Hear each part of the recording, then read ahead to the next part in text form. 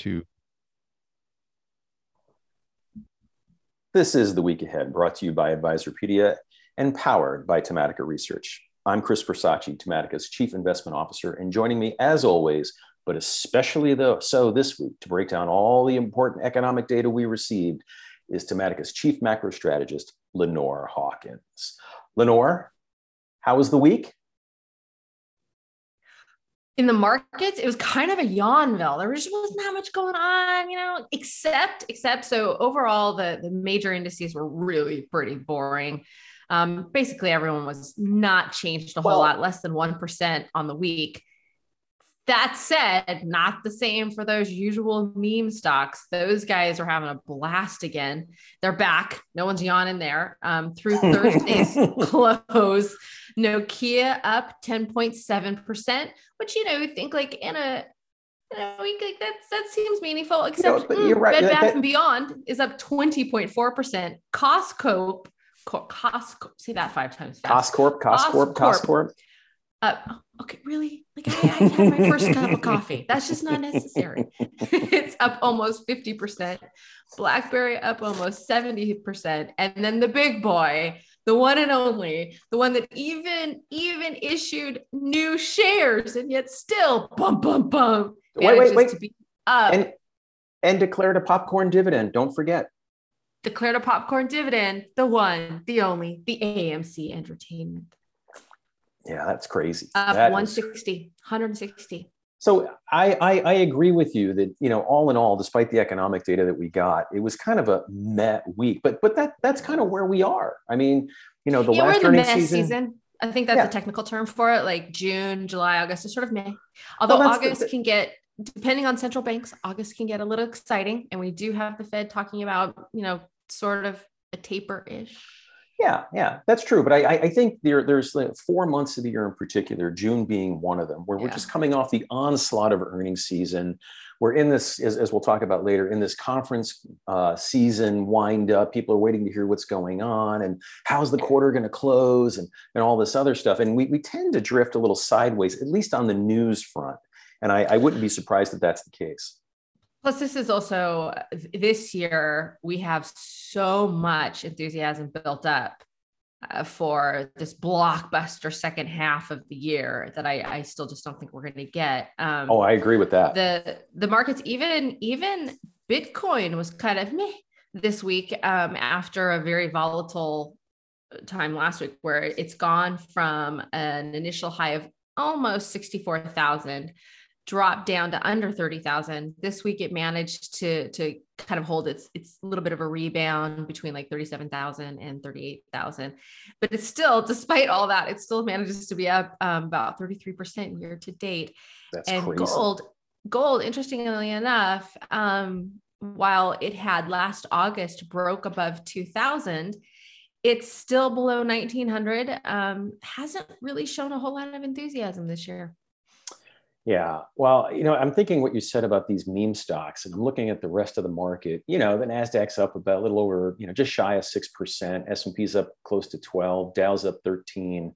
Russell's up almost a little over 15%, being the strong performer, at least on a year-to-date basis. Mm-hmm. Yeah. And I'm sitting there and I'm thinking, as we slow down through the summer, I think we're likely to have what can only be called like a Groundhog Day summer, where we know that we're going to get data. We know that people are going to be trying interpolating how strong is the economy going, but we know we have supply chain constraints. We know input prices are rising. And I think we're just going to cycle through that until, as we talked about here previously, like largely September, when we might actually see something break through, whether it's because the pandemic-led federal jobless benefits totally expire and people are forced to get off their couches, right, and go forward. Or perhaps that's when the Fed thinks we might finally see signs that the inflation comments that we keep hearing about are truly transitory. I just think there's going to be a lot of sideways, if you will, until the September timeframe. Well, let's put it in context too. If we weren't all jacked up on stimulus the way we were last year. Wait, I'm sorry. Are you talking about that caffeine, or are you talking about monetary stimulus? A little bit of both. Still early in the morning for me. Having the S&P up 11.6%, that's pretty good for a year. Yeah. Let alone just 5 months. And that's basically what we're talking about here. The Russell at 15.4%. You wouldn't look at that and go, oh, kind of a down year, right? That's pretty good for an entire year. And here we are trying to do another knock it out of the ballpark after last year. The markets went completely bonzo in light of the worst health crisis the world has known in over 100 years. So, there's that. So moving on. So let me ask you this. I know you're on Twitter. I'm on Twitter. I wrestle with Twitter quite a bit. I can't decide if I really want to be on it, if it's a total time suck or whatever. Is that because it's making you blue? Could be. But blue is an interesting comment because they're talking about a subscription offering for Twitter. And there's been a lot of talk about this. Called Twitter Blue. That's right. And I just can't decide, like, is it worth paying for? What incremental services are they going to give me that is really worth it? And then on the flip side, are they going to charge enough to make it worthwhile for themselves as a real revenue stream? And I just can't figure it out. But what do you think? Because I know they made some news about Twitter Blue last week. Well, I think that Twitter doesn't know, because Twitter is launching this. And I think it's very telling that Twitter is going to launch Twitter Blue in Canada and Australia, two not exactly massively populated areas. Right. To try and better understand what users want. They're going to charge about $3 a month and give some enhancements. Like you can undo a tweet within 30 seconds. I haven't really found that to be like some terrorizing thing. I can see my typo, copy the tweet, delete the tweet, redo the tweet, fix my typo, that's basically what I do. Well, that I think would be the biggest feature that they could add anybody, is the ability to edit. They're giving tweets. Extra bookmark folder to help, better organizing and all that, and a reader mode so that you can go through threads a little bit easier. I think what is interesting is that according to I can't remember who it was, a survey I just read, that about 92%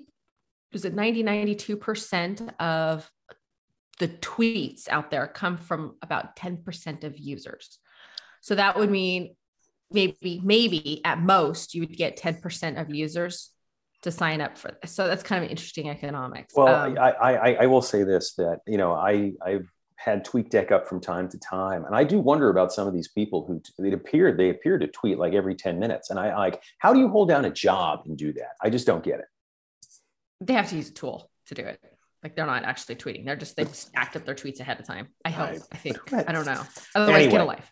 Anyway, tell me about Costco, because I heard that they blew it out again in May, double digits. Do you think this is a sign that the consumer is still spending those stimulus checks and more comfortable with the economy? So what I have from talking to people in various industries, what I have heard is there seems to be like kind of a shift. Instead of the demand, right? We've been hearing about lumber's the new gold, because everybody's been doing all this home improvement, is that the shift, it's starting to shift away from the home improvement and starting to go towards travel, because it's like, yes, we can finally you're free. We're free. House. Yes. Right. So there's, I think what we're probably seeing with Costco is woohoo, party at my house. People can get together, right? You're going to have that backyard barbecue and we can all finally get together and see one another closer than 6 feet away, and where I can see more than just your eyes. It's kind of exciting. I think that's right. With that note, I did see something that makeup sales are going through the roof as the mask is removed. Got to get lipstick now. There you go. Got to get lipstick.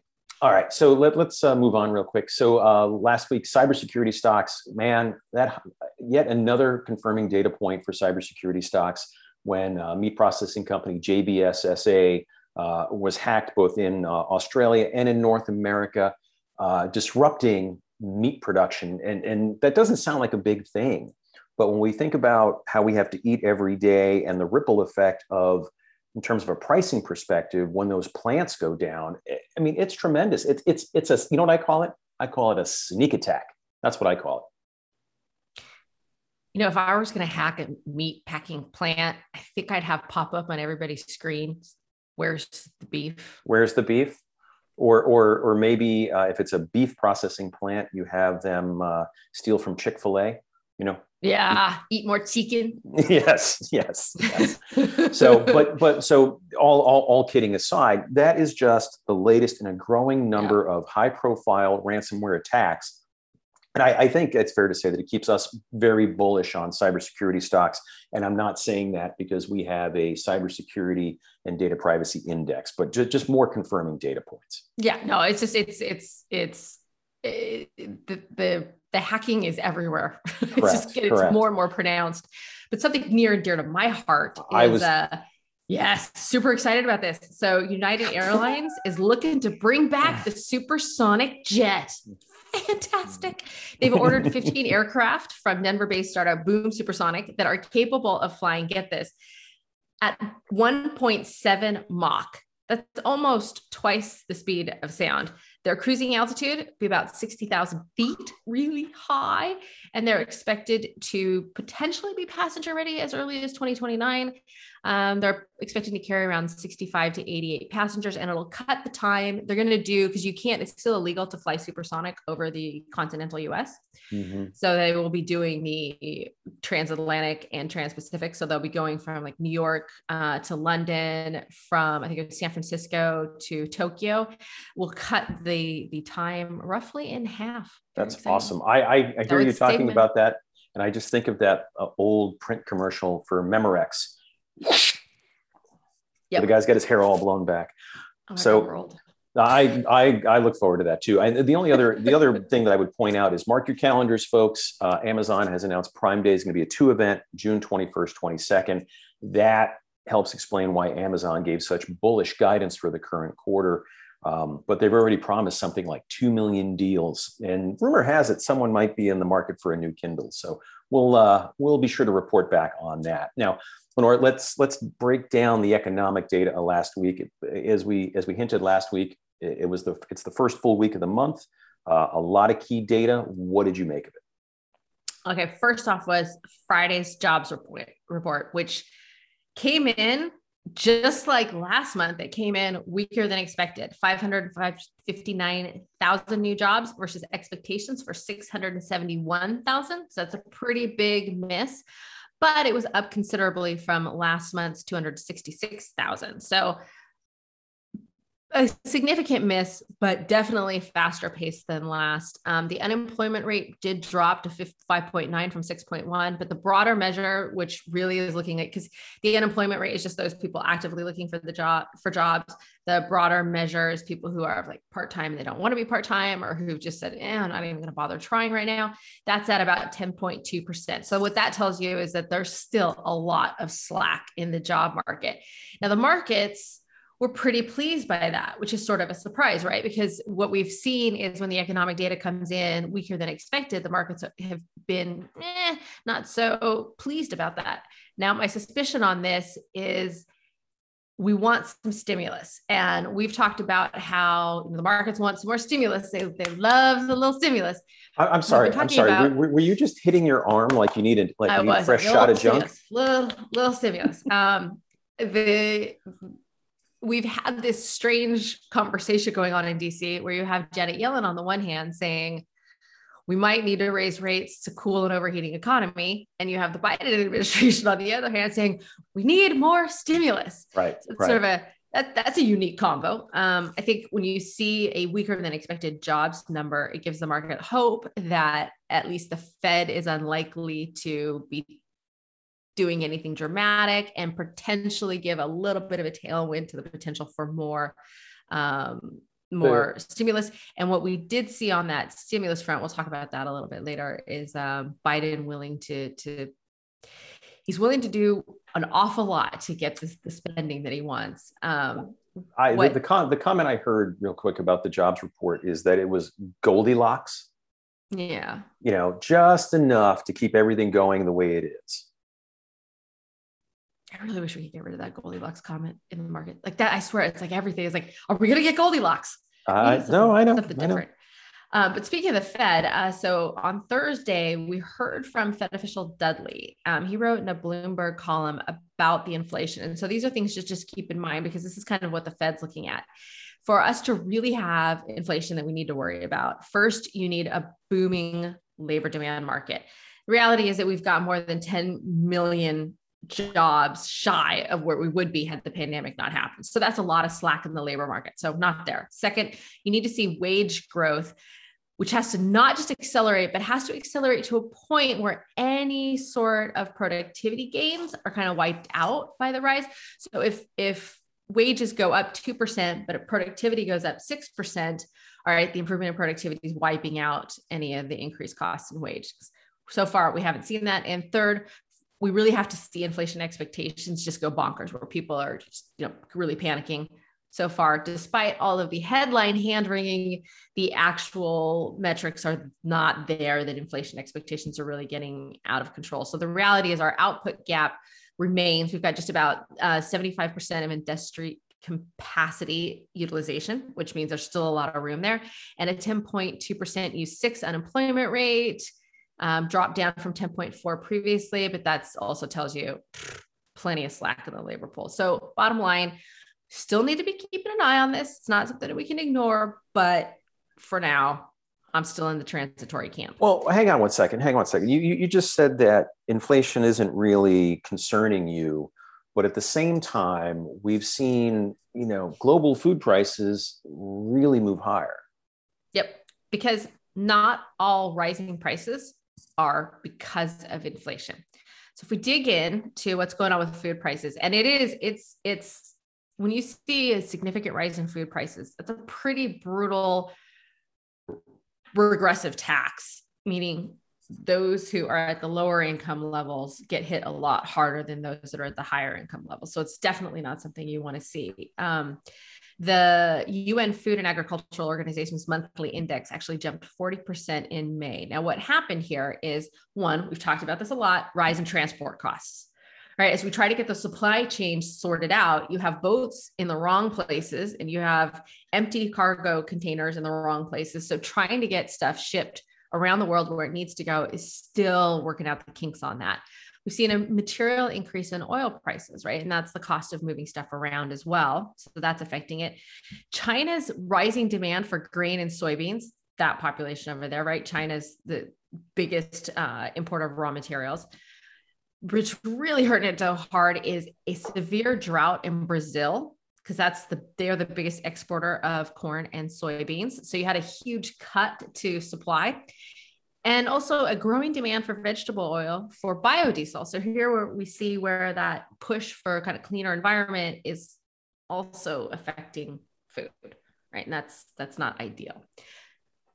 So you're seeing a demand shock, more demand for vegetable oil for biodiesel fuel, a supply shock with Brazil, sorting out the supply chains, oil price, that's going to stabilize though as well. Because if you recall, we had just last year where a barrel of oil went negative. So that's another one that's kind of working out the key. So yes, we're seeing these spikes, still going to call this one transitory. Even despite what we're seeing in housing, which still seems to be elevated, or is that just in your thinking a bubble? I think it's more a bit of a bubble. House prices worldwide are up 7.3% in 2021 through March. That's the fastest pace since the end of, get it? Guess this? 2006. We all know what happened after that. Not a great time to be buying a house. So when you look at U.S. housing, let's just do a little reality check. Homeowners pulled out $49 billion out of their equity in the first quarter. Now that's the highest level since, here's another number you might recall, 2007. Right? Now that's up nearly 80% over 2020. That's a lot of cash flow support for household spending that came in Q1. Now, when we think about consumer spending in Q2, right, because we keep hearing, the savings rate, it's all of this dry kindling, and that just means consumers are going to spend a ton. That spending's been subsidized by people pulling money out of their homes. Not likely to continue to be able to do that at that pace we've seen. And we're not going to see quite the same level of stimulus. So that consumer spending, these are some reasons to really question super strong consumer spending. We also saw mortgage applications for the week of May 28th, the latest data. The mortgage applications continue to drop. The level of mortgage applications is right now down to where it was February 21st, 2020. Not a good time. we're seeing all kinds of indications in housing with purchases with mortgages signal that things are starting to slow there.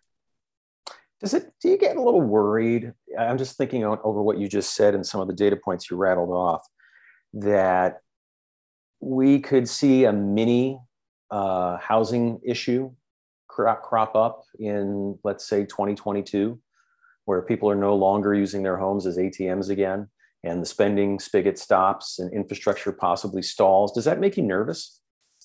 Yes, I think we are going to see something like that, but we're not going to see anything that will be like what we saw in 06, 07, because the volume is completely different, but it is something to keep an eye on. It's just the magnitude of the pain will not be at the level we saw back then. But it would likely result in a far slower economy, just given the influence of the consumer and consumer spending on the overall economy. Yeah, it's one more headwind, people not pulling money out of their homes to spend, right? Mm-hmm. People not getting the stimulus checks to spend. Right. Now that's the second half. I'm not thinking second half is going to be knocking out of the ballpark. So real quick, the other two big things, manufacturing PMI, both came in stronger than expected. Global manufacturing activity has reached the highest level since 2010. Not a surprise, right? We had basically lockdowns last year, not a whole lot going on.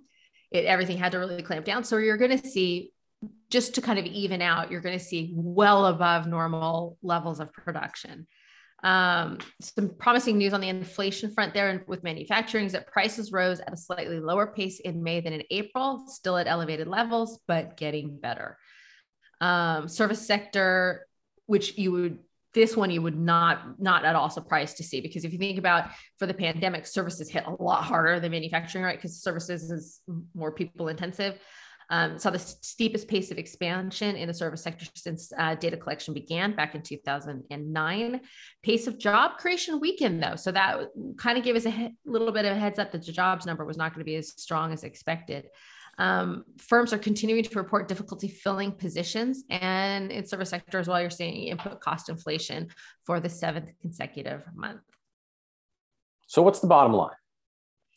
So we're already starting to see estimates for the economy for Q2 GDP coming under the 9th. A month ago, the Atlanta Fed nowcast was at 13.6%. Now it's down to 10.3%. The Citigroup Economic Surprise Index, the CESI, which is something I follow pretty tightly, that rolled over to where it was last June when the economy was in a lockdown mode and we were 5 months away from getting any kind of announcement on the vaccines. Overall, the economic recovery is showing signs of slowing. Great. Just as we go into the second half of the year, the market's up, depending on the indicator, double digits. The question becomes, what's the stimulus to drive it higher? Or not stimulus, sorry, catalyst to drive it significantly higher. All right. Well, that was last week. What couple data points are you looking for in the week ahead? So Tuesday, we get the trade balances. So last month, when we got the report on this, the trade deficit in March had widened to a new record high of 74.4 billion, up from 70.5 billion in February. And that was driven primarily by a 6.3 increase in imports to an all-time high. We'll be looking to see if that kind of import level, are we continuing to see that pace? And also on Tuesday, we're going to get the JOLTS report. That's the job openings, labor turnover rate. What I'll be looking for there is job openings. Now, job openings rose almost 600,000 to over 8.1 million in March. That's the highest level on record going back to December of 2000, way above expectations for 7.5 million. I'll be looking to see what's going on with those job openings versus hirings, because we continue to see where we've got a lot of people on the sidelines that want a job. We have a lot of job openings and employers are not finding the right match. That's a really big problem for the economy.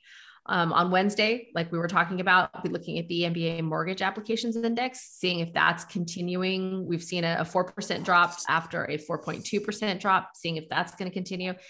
The wholesale inventories for April, growth there has been slowing, right? So the wholesale inventories, first you got to get in wholesale before you get in retail. So we'll be looking to see, that's kind of an earlier indication of the economy.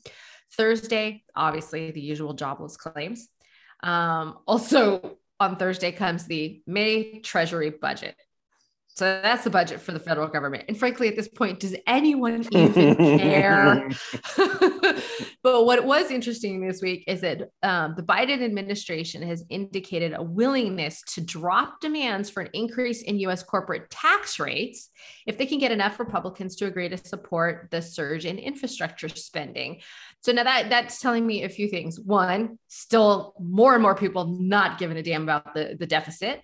Yeah. And also, clearly, Biden's having a tough time pushing this through.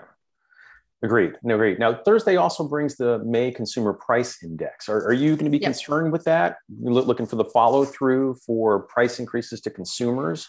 I'll be keeping an eye on it, but I'm still not going to be overly fussed until like August, September. That's when I'll start thinking it's a little bit more meaningful.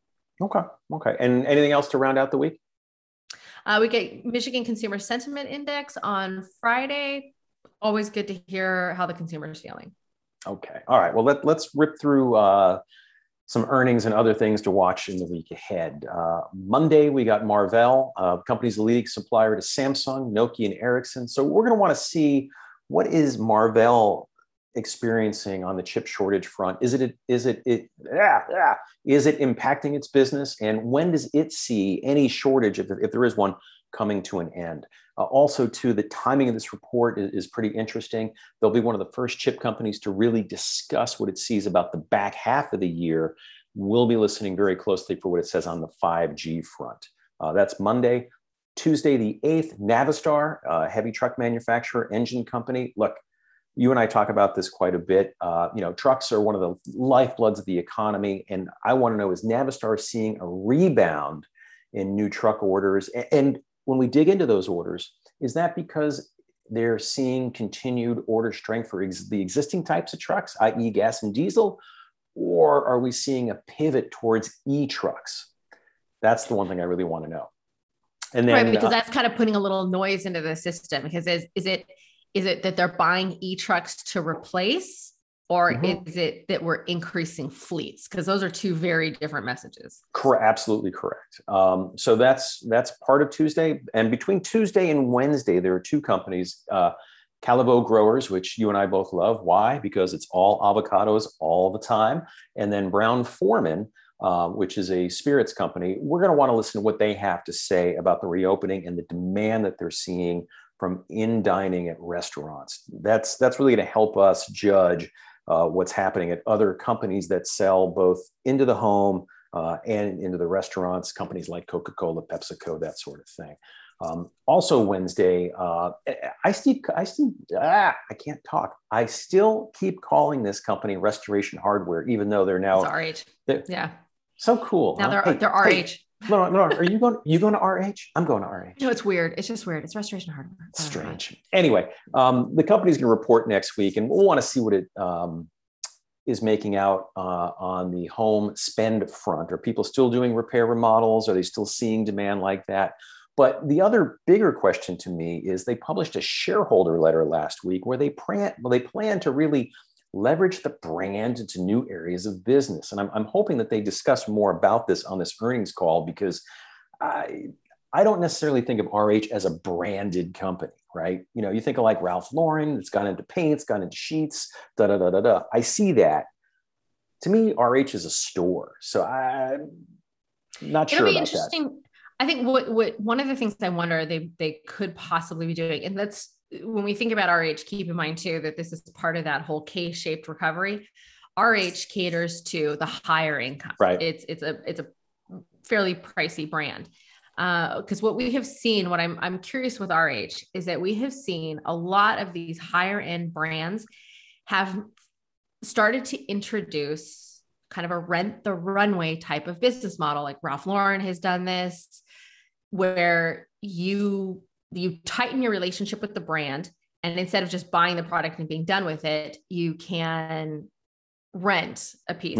Furniture really fits into that. And it'd be interesting to see if they're contemplating tightening their relationship with the consumer and turning things into more of an annuity, where you could maybe not keep that dresser you bought for the next 20 years. So you're saying a high-end rent-a-center? Could be. Interesting. Okay. A lot of the economy's moving that way. We'll see. We'll see. All right. So on Thursday, we've got National Beverage. I'll be looking out for new flavors for the Sparkling Soda line, but I also want to know, are they taking share from sugary beverages and artificially sweetened ones? Also Thursday, we've got Chewy, big winner online ordering for pet supplies and pet food. I use it. But the thing is, as we start to reopen, has the subscription business grown enough to offset people maybe going out and about and picking up dog food while they're out? And then finally, on the earnings front next week, we got Dave and Buster's. I'm thinking this should be a reopening winner, as we talked about earlier. People just want to get out and do almost anything. But the real thing I want to find out is they've been in expansion mode by taking over vacant anchor tenants at malls. Are they continuing to do that? They might be the lifeline for malls. We will see. And then just real quick, rounding out the week, a couple other items you want to mark your calendars for. Apple on June 7th, the big WWDC 2021 keynote, going to be a big software Worldwide event. Developers Conference, for those who don't speak Apple. Worldwide Developers Conference, and they often will come up with some announcements around this. Yeah, mostly software that gets released later in the year, but you never know. And sometimes Timmy Cook will give a little business update. Thursday, June 10th, we've got the next ECB policy meeting, so we'll want to understand what's going on there. And then the big thing next week, even though the volume of earnings has fallen, the number of investor conferences, like I mentioned earlier, just jumps up. They've got about over 30 of them. And I mentioned this last week, I'll say it again. Investors are going to be wanting to look for clues as to what we're going to hear, whether it's supply chains, input costs, demand, whatever.